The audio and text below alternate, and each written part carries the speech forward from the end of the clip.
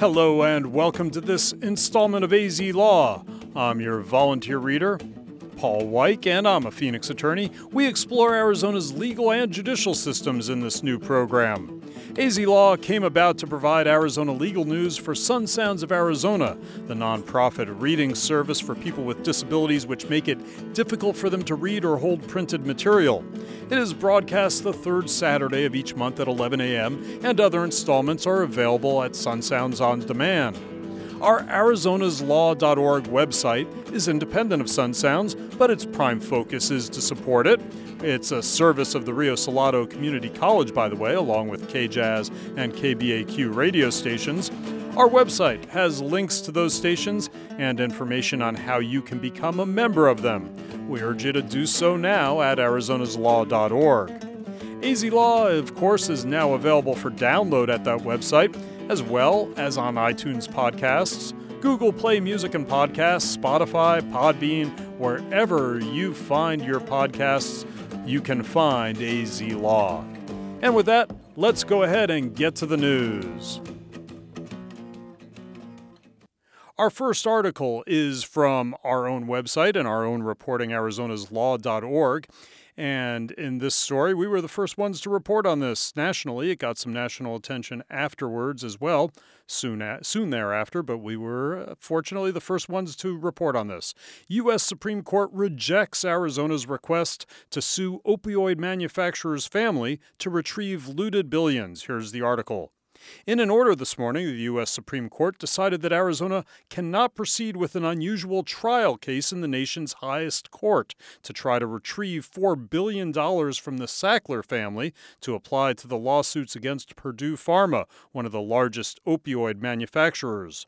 Attorney General Mark Brnovich expressed his disappointment with the court's order, and he indicated that he would, quote, continue to fight for Arizona's interests in the Purdue bankruptcy proceedings.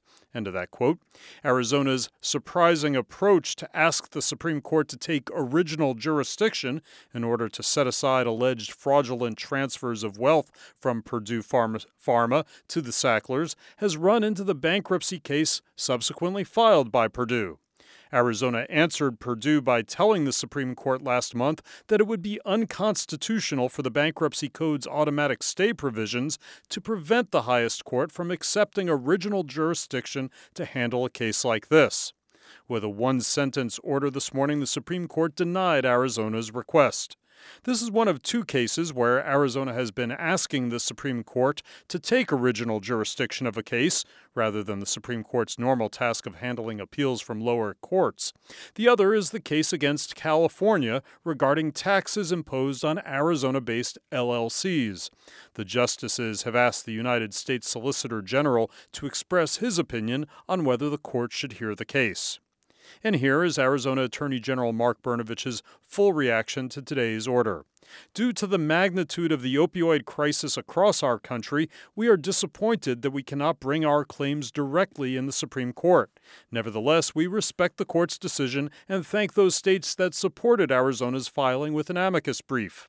Today's ruling will not end our efforts to hold Purdue and the Sacklers accountable for their role in the opioid crisis. We will continue to fight for Arizona's interests in the Purdue bankruptcy proceedings.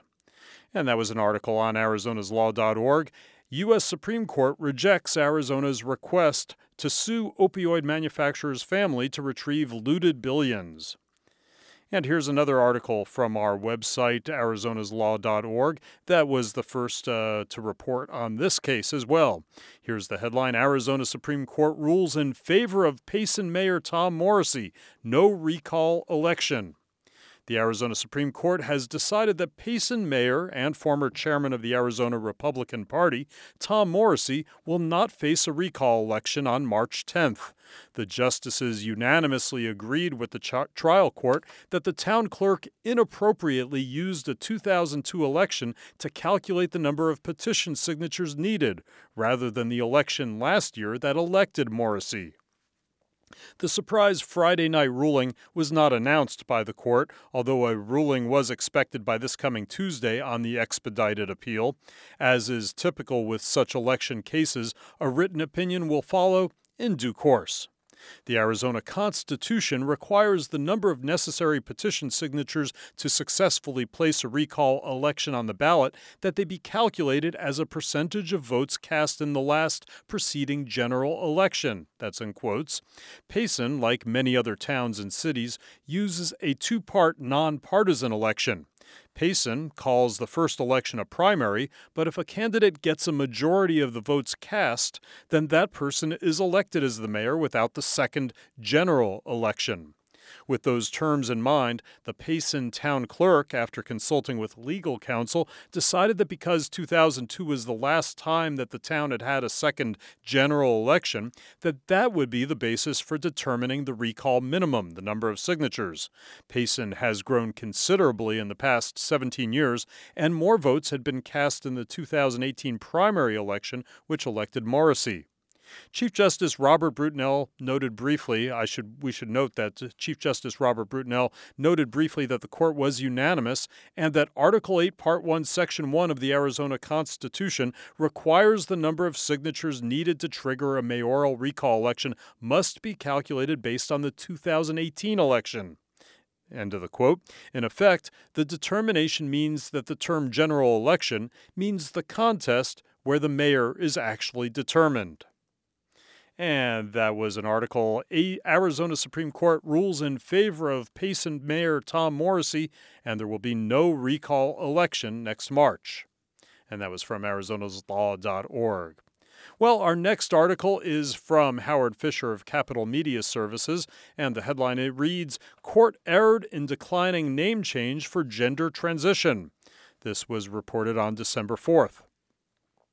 What you want to call yourself legally is no one's business but your own, the State Court of Appeals ruled last Tuesday. In a precedent-setting decision, the three-judge panel overturned a ruling by Yuma County Superior Court Judge Lawrence Kenworthy that denied a bid by Valeria Cortez to change his name, and without even giving him a hearing. In his order, Kenworthy dismissed the application for quote-unquote failure to show good cause. But appellate judge David Weinsweig said there was no legal basis for Kenworthy, a Democrat, to reach that conclusion. He said nothing in Arizona law requires someone seeking a legal name change to provide good cause, or for that matter, any cause at all. Attorney Abigail Jensen of the Southern Arizona Gender Alliance said the ruling is a significant victory, and not just for those who are going through gender reassignment. She said it sends a message to judges that they don't get to second-guess the names that people choose for themselves. So, if someone wants to use a name that other people might think is frivolous, that is not grounds to deny the name change, Jensen said. And that is pretty much what the appellate court ruled. According to court records, Cortez filed the paperwork earlier this year to change his name legally to Sebastian Tomas Valentine. That form requires an applicant to swear that the name change was solely for his benefit and his best interests. It also requires those going through the process to say that they understand the name change does not provide a release from legal obligations, that they don't seek the name change to commit any crime, including forgery and theft, that they had never been convicted of a felony, and that they faced no pending criminal charges. The form also asks applicants to explain the reason for the request. I'm transition and I want my documents to match my identity, Cortez responded. Kenworthy rejected the petition 6 days later. Weinsweig, an appointee of Governor Doug Ducey, said that was not within Kenworthy's power. He said the name change statute lists the criteria that the court shall consider in whether to grant the name change. That, Weinsweig said, goes to the questions in the application. Nowhere in the law is there a mandate for an applicant to provide a reason, even if there is a space for that on the form. The statute has no good cause requirement, Weinsweig wrote, and he said there was nothing else that gave Kenworthy any reason to reject the request. The application raised no concern that Cortez wanted to change his name for any fraudulent or criminal purposes, the appellate judge wrote. Weinsweig also made a special note to say that there is nothing different or special about this case. We reject any argument that the court properly denied Cortez's application based on his gender transition rationale, he said. At bottom, whether framed as a question of good cause or best interest, the statute does not permit the Superior Court to deny a person's name change request only because the person wants the new name to reflect a gender transition.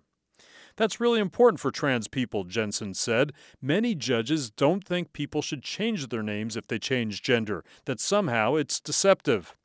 Jensen said that legally speaking, it actually is not necessary for someone to get a court order to change a name. She said that can be done under common law by someone simply starting to refer to himself or herself by the new name. Still, Jensen said, a court order can prove helpful. It is difficult to convince banks and credit card companies, Social Security, to change your name based on this common law usage, she explained. So if it's important that you be able to get everything to match at the same time, then a court order will give you that. Kenworthy declined to comment on Tuesday's ruling. And that article was from Howard Fisher of Capital Media Services. Court erred in declining name change for gender transition. Our next article is a commentary from the Arizona Republic. Sheriff Paul Penzone is not Joe Arpaio. Why can't a federal judge tell the difference? This opinion column is from Robert Robb of the Arizona Republic. It was published last week. The continued micromanagement of the Maricopa County Sheriff's Office by Federal District Court Judge G. Murray Snow cannot be reconciled with the principles of representative government, or the First Amendment to the U.S. Constitution, rightly understood. According to reporting of a recent court hearing, Snow vowed to censor the professional opinion of a statistician who conducted a traffic stop report, and what activists can say to Sheriff Paul Penzone in a public meeting. He also renewed the assertion that he can dictate with whom Penzone, an elected official, meets with, for how long, in what forum, and require the sheriff to field questions. The conduct of the sheriff's office is before Snow not because of anything Penzone has done, but because of the actions of his predecessor, Joe Arpaio. Arpaio ordered deputies to flood Latino neighborhoods and pull over drivers for every conceivable infraction. It was a pretext to make inquiries about legal status in search of illegal immigrants. This was not something Arpaio sought to hide or obfuscate. He sent out press releases bragging about the number of illegal immigrants his dragnets yielded. Snow properly found that this was an egregiously illegal act of racial profiling. Nothing even remotely similar is occurring under Penzone, who defeated Arpaio for the post in 2016. But rather than narrowly tailoring a remedy to prevent the invidious dragnets, Snow effectively took over the management of the department, ordering a top-to-bottom reform of the entire personnel system, from deployments and training to performance reviews and discipline, as well as detailed record-keeping of traffic stops, among other things. In essence, Snow appointed himself sheriff, and named the American Civil Liberties Union, which brought the case against Arpaio, as his chief deputy. The voters effectuated a far more effective remedy than what Snow had fashioned and imposed when they ousted Arpaio from office. That should have occasioned a return to representative government, with Penzone free to do what the voters chose him to do, manage and lead the sheriff's office. But Snow continues to play sheriff and appears to see no difference between Penzone and Arpaio.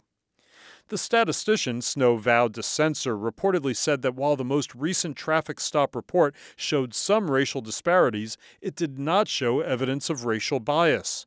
Snow called that a flat misstatement. In reality, it is a reasonable conclusion from the data. The average length of a traffic stop was 19.4 minutes. The average for Latino drivers was 3.65 minutes longer. But some traffic stops, such as for impaired driving or where there are language barriers, naturally take longer than others. Comparing like stops to like stops, the difference shrank to less than a minute. As the report put it, analysis also suggests that the indicators for extended stop reasons may explain the differences in stop lengths better than the perceived race of the driver.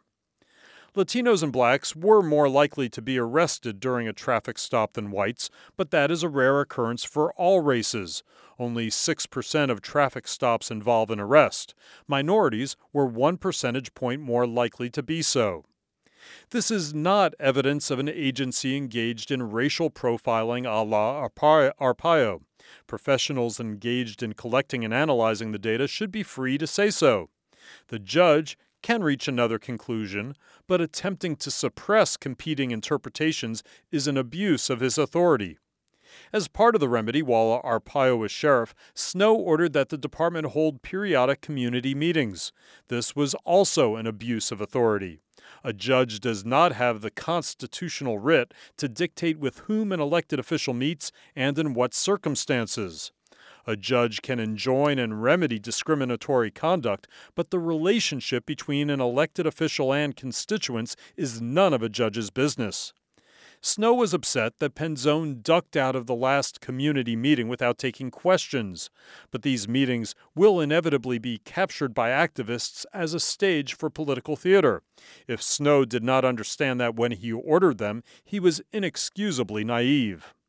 Snow said that he would make sure that attendees would not use the meetings to beat up on the sheriff politically, and how in the world does Snow purport to do that? If some activist gets too much into Penzone's grill, is Snow going to hold him in contempt? In the real world, the content of such meetings is not subject to judicial restraining orders. Snow's micromanaging of the sheriff's office has cost taxpayers tens of millions of dollars more than was necessary to put a stop to Arpaio's egregious racial profiling. Arpaio is gone. It is time to return the management and leadership of the sheriff's office to representative government.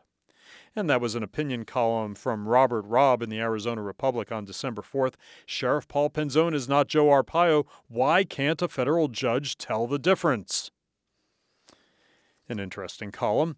Our next article, brief article, is from ArizonasLaw.org, and I wrote this. GOP senators push Tucson judges in today's confirmation hearing, and you can read their questionnaires at the website, but we'll just go over the article, the summary of it. This was from last Wednesday, I believe it was. Both Pima County judges recently nominated by President Donald Trump to the U.S. District Court bench in Tucson received their confirmation hearings today, and both were questioned more closely by Republican senators than their Democratic colleagues. Judges Scott Rash and John Hinderaker were introduced to the committee by Arizona Senators Martha McSally and Kyrsten Sinema, respectively. Each judge later took 3 minutes to introduce family and friends and to thank colleagues, and in parentheses, Judge Rash getting choked up with emotion. But the fun did not begin until senators had their opportunities to question the nominees. Freshman Senator Josh Hawley from Missouri opened by grilling Judge Hinderaker about his views on the Second Amendment.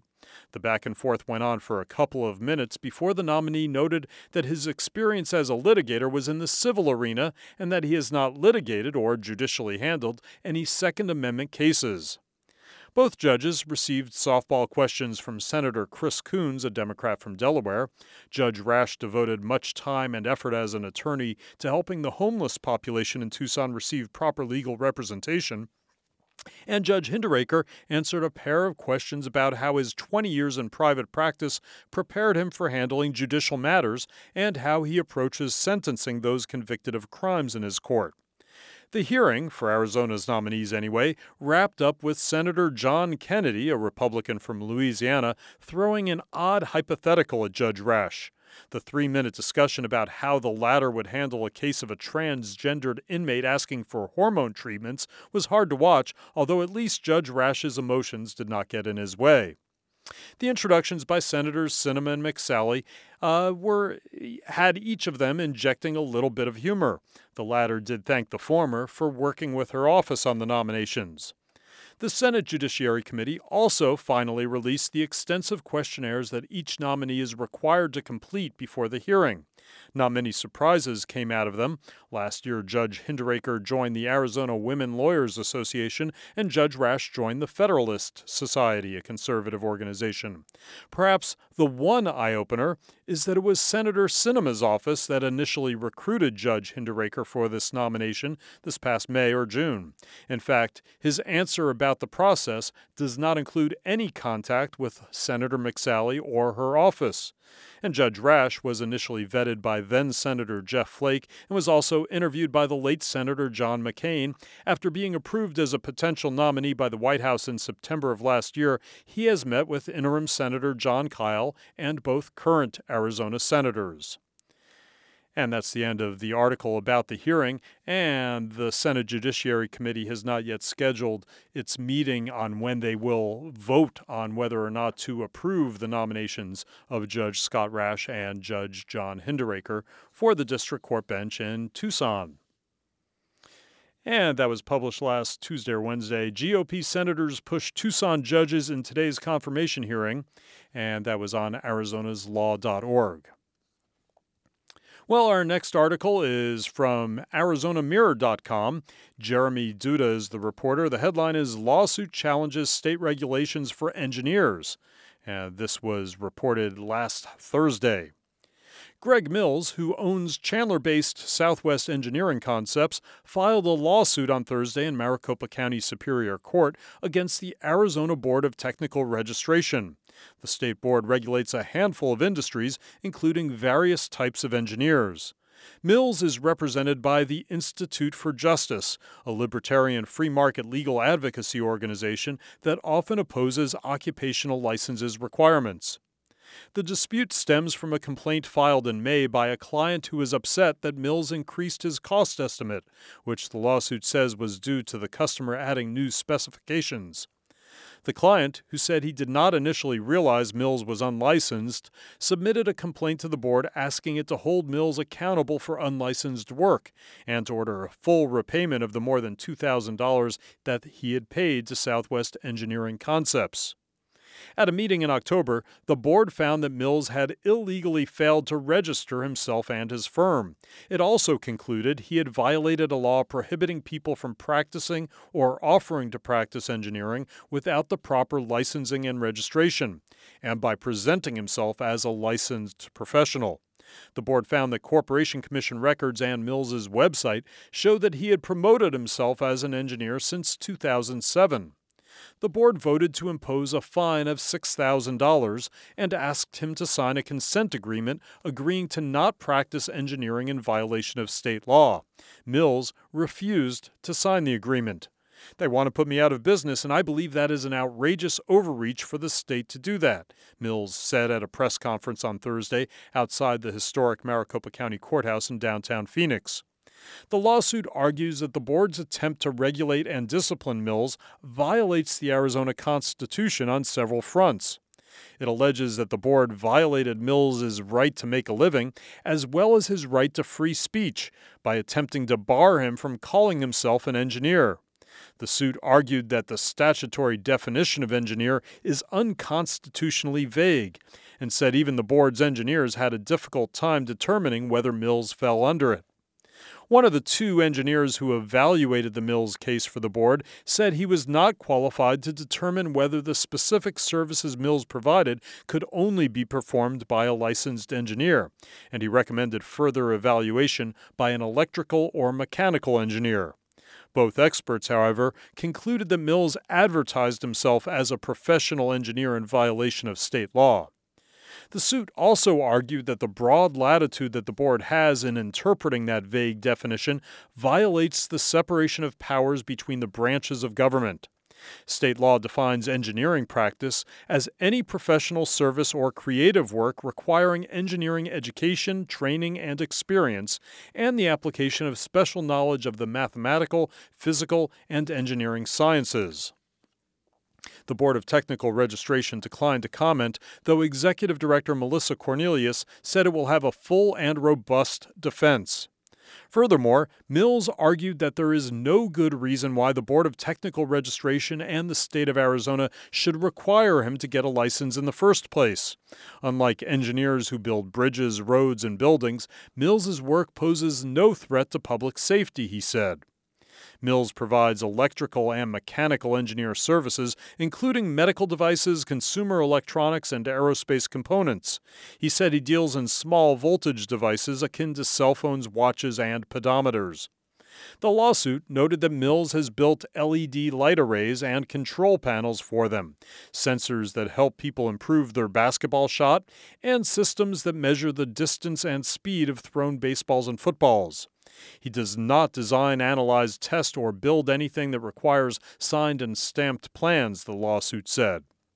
Mills is an engineer as the word is commonly understood, the lawsuit asserted, and he has more than 30 years' worth of experience in the field of electronic engineering, argued the Institute for Justice attorney Paul Avilar, who represents Mills. But Mills almost certainly does not qualify to apply for a license, he said. State law exempts engineers who work for manufacturers and public service corporations from the licensing requirement. Because Mills spent the bulk of his career working for such companies in Wisconsin and Arizona, he has never needed a license. Now he heads up his own company and no longer falls under that exemption. Avilar said 80% of engineers, which amounts to thousands of Arizonans, do not have licenses. The only difference between them and Greg is that Greg works for himself and they work for a big company, he said. In order to qualify for a license to practice engineering, applicants must have at least 8 years of experience in the field, up to 5 of which can be from their professional education. But that experience must be under the supervision of a licensed engineer, and Mills has never worked directly under someone with an engineering license. If Mills wanted to qualify for a license, Avilar said he would have to go to work for a licensed engineer and shutter his business for years while he did so. In effect, he would have to go back and go to work for someone else, probably doing a different kind of engineering than he does now, just to qualify for all of this. That does not make any sense, Avilar said. Even if Mills met the qualifications for a license, state law would bar him from applying for 2 years if the board finds that he is practicing engineering without a license. Mills can challenge the board's findings before an administrative law judge, but Arizona administrative law makes it difficult to prevail in such cases, and Avilar questioned the system's constitutionality. Even if an administrative law judge rules in Mills's favor, the board is allowed to simply ignore that finding. Mills could appeal in Superior Court, but would face a high bar in getting a judge to overturn the board's decision. If Mills and the Institute for Justice prevail, the ramifications could extend far beyond one individual and his business. A judge could rule narrowly in their favor that the board is unconstitutionally applying the law to Mills, which would likely affect only him and perhaps others in similar situations. The lawsuit largely asks the judge to prohibit the board from enforcing regulatory laws against Mills alone. However, the lawsuit also asks the court to declare the statutory definition of engineering to be unconstitutionally vague. Avilar acknowledged that a broader ruling that strikes down the statute as a whole could eliminate the board's ability to register any kinds of engineers, outside of those who willingly submitted themselves to the board's authority. The definition of engineering practice may not affect people who voluntarily submit themselves to the board by registering as engineers, but when it comes to unregistered people, that definition is the board's only jurisdictional hook over them, Avilar told the Mirror.